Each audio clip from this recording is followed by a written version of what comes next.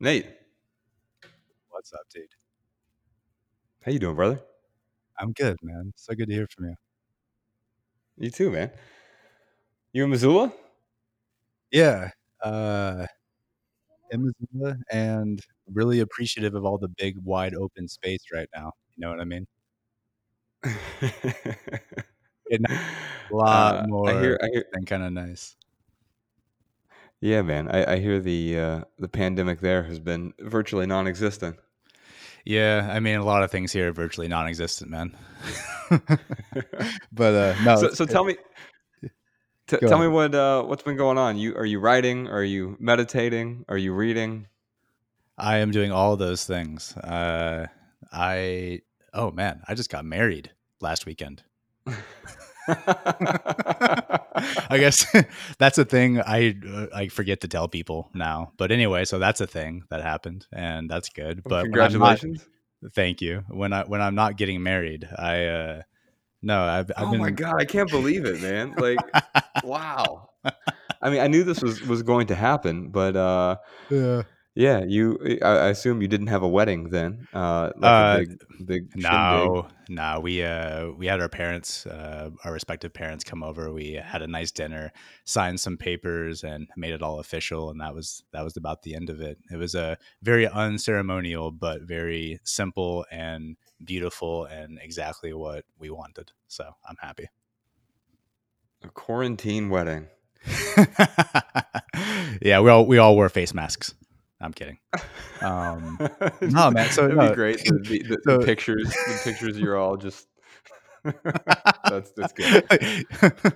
no, things have been good, man. So that happened, and then yeah, I've been meditating a lot. I mean, I don't know. At this point now, my meditation practice, it feels like I still like getting 10 or 20 or 30 minutes on the cushion where I'll sit in a chair or sit on the couch or whatever. But more and more, it's just kind of seamlessly incorporating into my everyday life, which is not something that I expected, and it's something that I wish would happen more often than it does. But it's great, man. Like I just find myself doing random tasks and kind of caught up in thoughts, and then all of a sudden, this little like light kicks in, and I'm like, oh man, everything's just kind of everything's just kind of all right, despite everything going Yeah, on. I found that when I first started meditating and getting into the sort of rhythm of it, I did start to notice there's a thing that Sam Harris always says that everything is appearing in consciousness, and I Mm. noticed myself like just without articulating it that way in my head, sort of noticing Oh yeah. that things were just sort of appearing in consciousness. Well, now here's something I don't know if it'll blow your mind, but it blew my mind when I finally got it. And it's like things are appearing in consciousness, or are they appearing as consciousness and in consciousness at the same time? Because if they're appearing in consciousness, there's still this subtle kind of duality about it.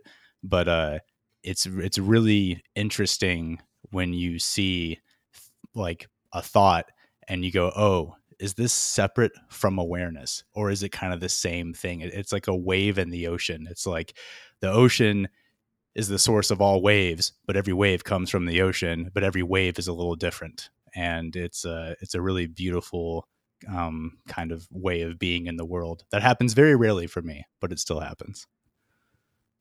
I haven't done enough psilocybin apparently, which I've never done it. So That does help. Some psilocybin in a float tank will do you wonders, or at least it'll open you up a little bit, apparently, or not. Maybe I'm just crazy talking. are you doing the sauna any time recently? I haven't been to the sauna in a long time, man, which is a bummer. I feel like Uh, I feel the need to sweat. I'm pretty sure all saunas are totally off base right now. Like you just can't get in them because all the sweat. y- yeah, the one in our building has been closed for a while, and it's been frustrating. I may have snuck in there this week, but um, yeah, yeah. You said something a while ago, and I don't know if it was a friend of yours or you made this up or whatever, but you said something about speaking only when it adds more value than silence, Oh man. and you know how things just sort of stick with you sometimes, and that resonated with me, and it was unfortunate that it resonates with me because I also make a podcast every week, right? And so it's like, um, maybe I shouldn't put this podcast out anymore. But my hope is that the Mm, podcast adds more value than if it weren't in the world. But yeah. talk to me about that a little bit. Yeah, no, I mean, honestly, dude, that's one of my big, if I have life goals anymore, that is a life goal, is to know, to have the wisdom, and the wherewithal to shut the hell up more and, just listen. But yeah, the quote, it was, a friend of mine, named Michael, and, I just hanging out with him. We, speaking of psilocybin, we did a mushroom ceremony like 2 years ago, and I was just hanging out with him all day. And like that evening, I was like, "Man, you just seem to just be so calm and grounded. Like, when do you decide?" Like when to talk, and he just and then he waited like a minute, like a full minute, and I was like, all right, this is a bit ridiculous. But he said, yeah, I only speak when I have something more valuable to say than silence. And it just hit me Mm. so hard where I was like, that feels like wisdom to me. And so in my life now, it's, I mean, man, I like to say that I am silent a lot. When I'm with people, I am just loud and talkative and you can't shut me up. But when I'm alone, I don't talk to myself out loud. But no, it feels like it's integrating into my life a lot more. And I just notice when you're silent, you just notice all of the things that are happening inside of you and apparently outside of you, and you can actually feel it all, as if it's for the first time. Like every experience just kind of feels new and fresh and unique, and it allows you the space to just, figure out if you need to say anything, and if you feel like compelled to say something, what is it going to be and how is it going to be received, and like what's the point of it? Is it coming from ego? Are you just reacting? So these are the things I think that are, afforded, when you can be in silence. Yeah, I think in a way it's about improved listening, and listening is just a form of noticing, right? Yes. And so the silence around other people, it's possible to be silent and also tune them out. And so there's maybe also an active component to it as well, the noticing, the listening, because you could be silent externally but be noisy inside. The float tank actually made me realize that the very first time I did a float tank, and you turn off all your senses, the touch and sight and sound, and all of a sudden you're just in, it's like you're in deep space. Oh man. And what you notice when you turn the world down around you, you realize just how loud it is inside you.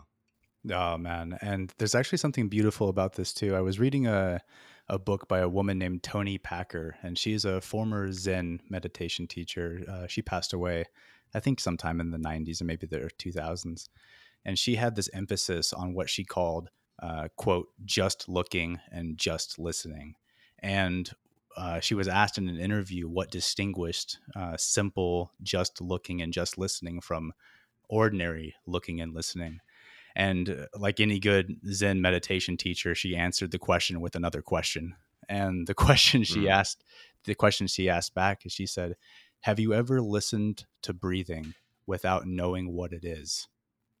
And when you listen to breathing without knowing what it is, there is no right breathing, there is no wrong breathing. There is just this simple expression of awareness or consciousness, in human form, breathing. And it doesn't mean that you're ignorant, it doesn't mean that you've become stupid or you're closing yourself off. It's actually when you're able to be silent and when you're able to, keep everything fresh, you just experience the world in a whole different way. And that's something that hits home for me, and something that I'm trying to practice more and more now. I don't know. I lived with Ryan for a while, and he used to snore a lot. So I've heard breathing that I didn't know what it was. He's a crazy loud snorer. Like I really thought there was construction going on, Oh but maybe man. that's not the type of breathing we're talking about. Hey, you've have you been? It sounds like you said you've been writing. You were doing some sort of what I would call immersive journalism over the last few years. Let's talk a little Yes. bit about that, and then whatever you're working on right now. Yeah, man.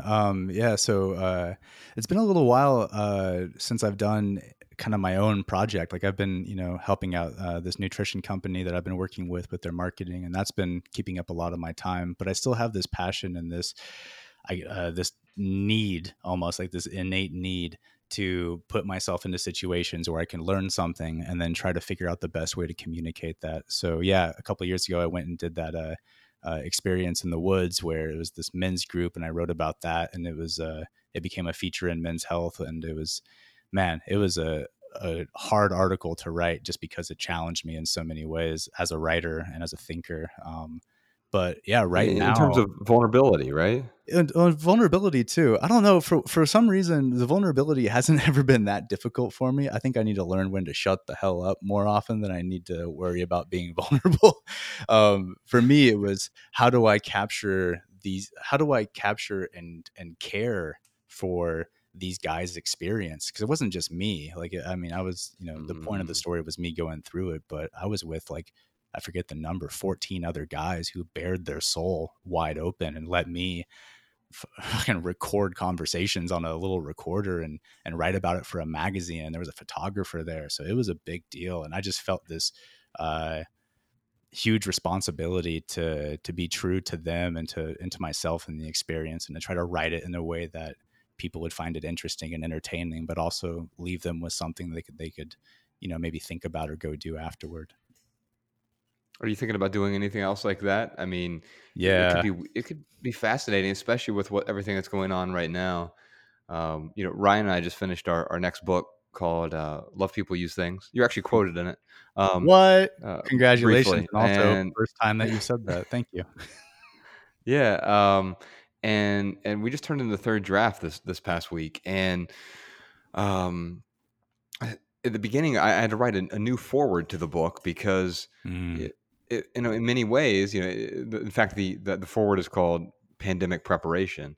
Like, I wouldn't say this if I was trying to market the book to someone, but in a weird way, like it started out, it's a relationship book, not just relationship with other people, but relationship with ourself, our money, our values, our stuff, etc. There's 7 different relationships in our life that Ryan and I identify in the book. One of them is with people, and that's mm, how it initially started. Is like we wanted to do a relationship book, a traditional relationship book, but then we realized that we have a lot of sort of crappy relationships with ourselves that we need to get out of the way, absolutely. and that we need to fix before we can have thriving relationships with other people. Because if we're a mess, if I don't have my oxygen mask on, I can't really help you put yours on. I'll probably pass out first.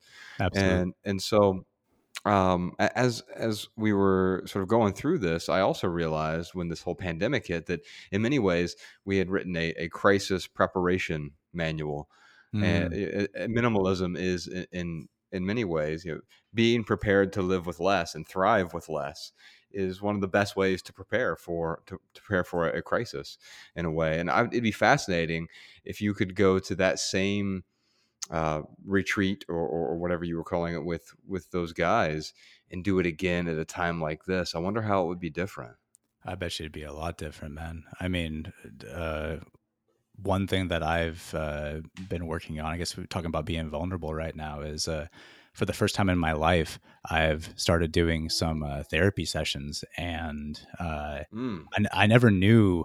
I never thought, like, I've always been into self development and all of that, but I never really felt like I had any issues, quote unquote issues to work through. My past was difficult and challenging in its own way, like most people's, but there wasn't anything that stood out to me really. And but one of the meditation teachers I work with, named Locke Kelly, he recommended I work with a therapist who specializes in something called internal family systems. And it's basically this idea that you don't just have this one ego locked in your head, that really you have this whole internal family. And what would it be like to care for this family and to hear them? And most of us have spent so much of our lives abandoning parts of ourselves, or trying to keep a part of ourselves down in the basement, to the point that we're not even conscious that they exist. Like, that was what was crazy for me doing these weekly therapy sessions. I've done 10. Can you give me an example of one of Sure. these ego family members that you weren't aware existed? Yeah, sure. Man, there was a really, really angry part that I had kept down there for a long time. And when I say God, down there, that's I'm so not, hard to believe with you. I I mean, know, I feel like I know you really well, but I don't know dude. I don't know that side of you, and you didn't know your that side No, I either, thought I apparently. knew myself well enough.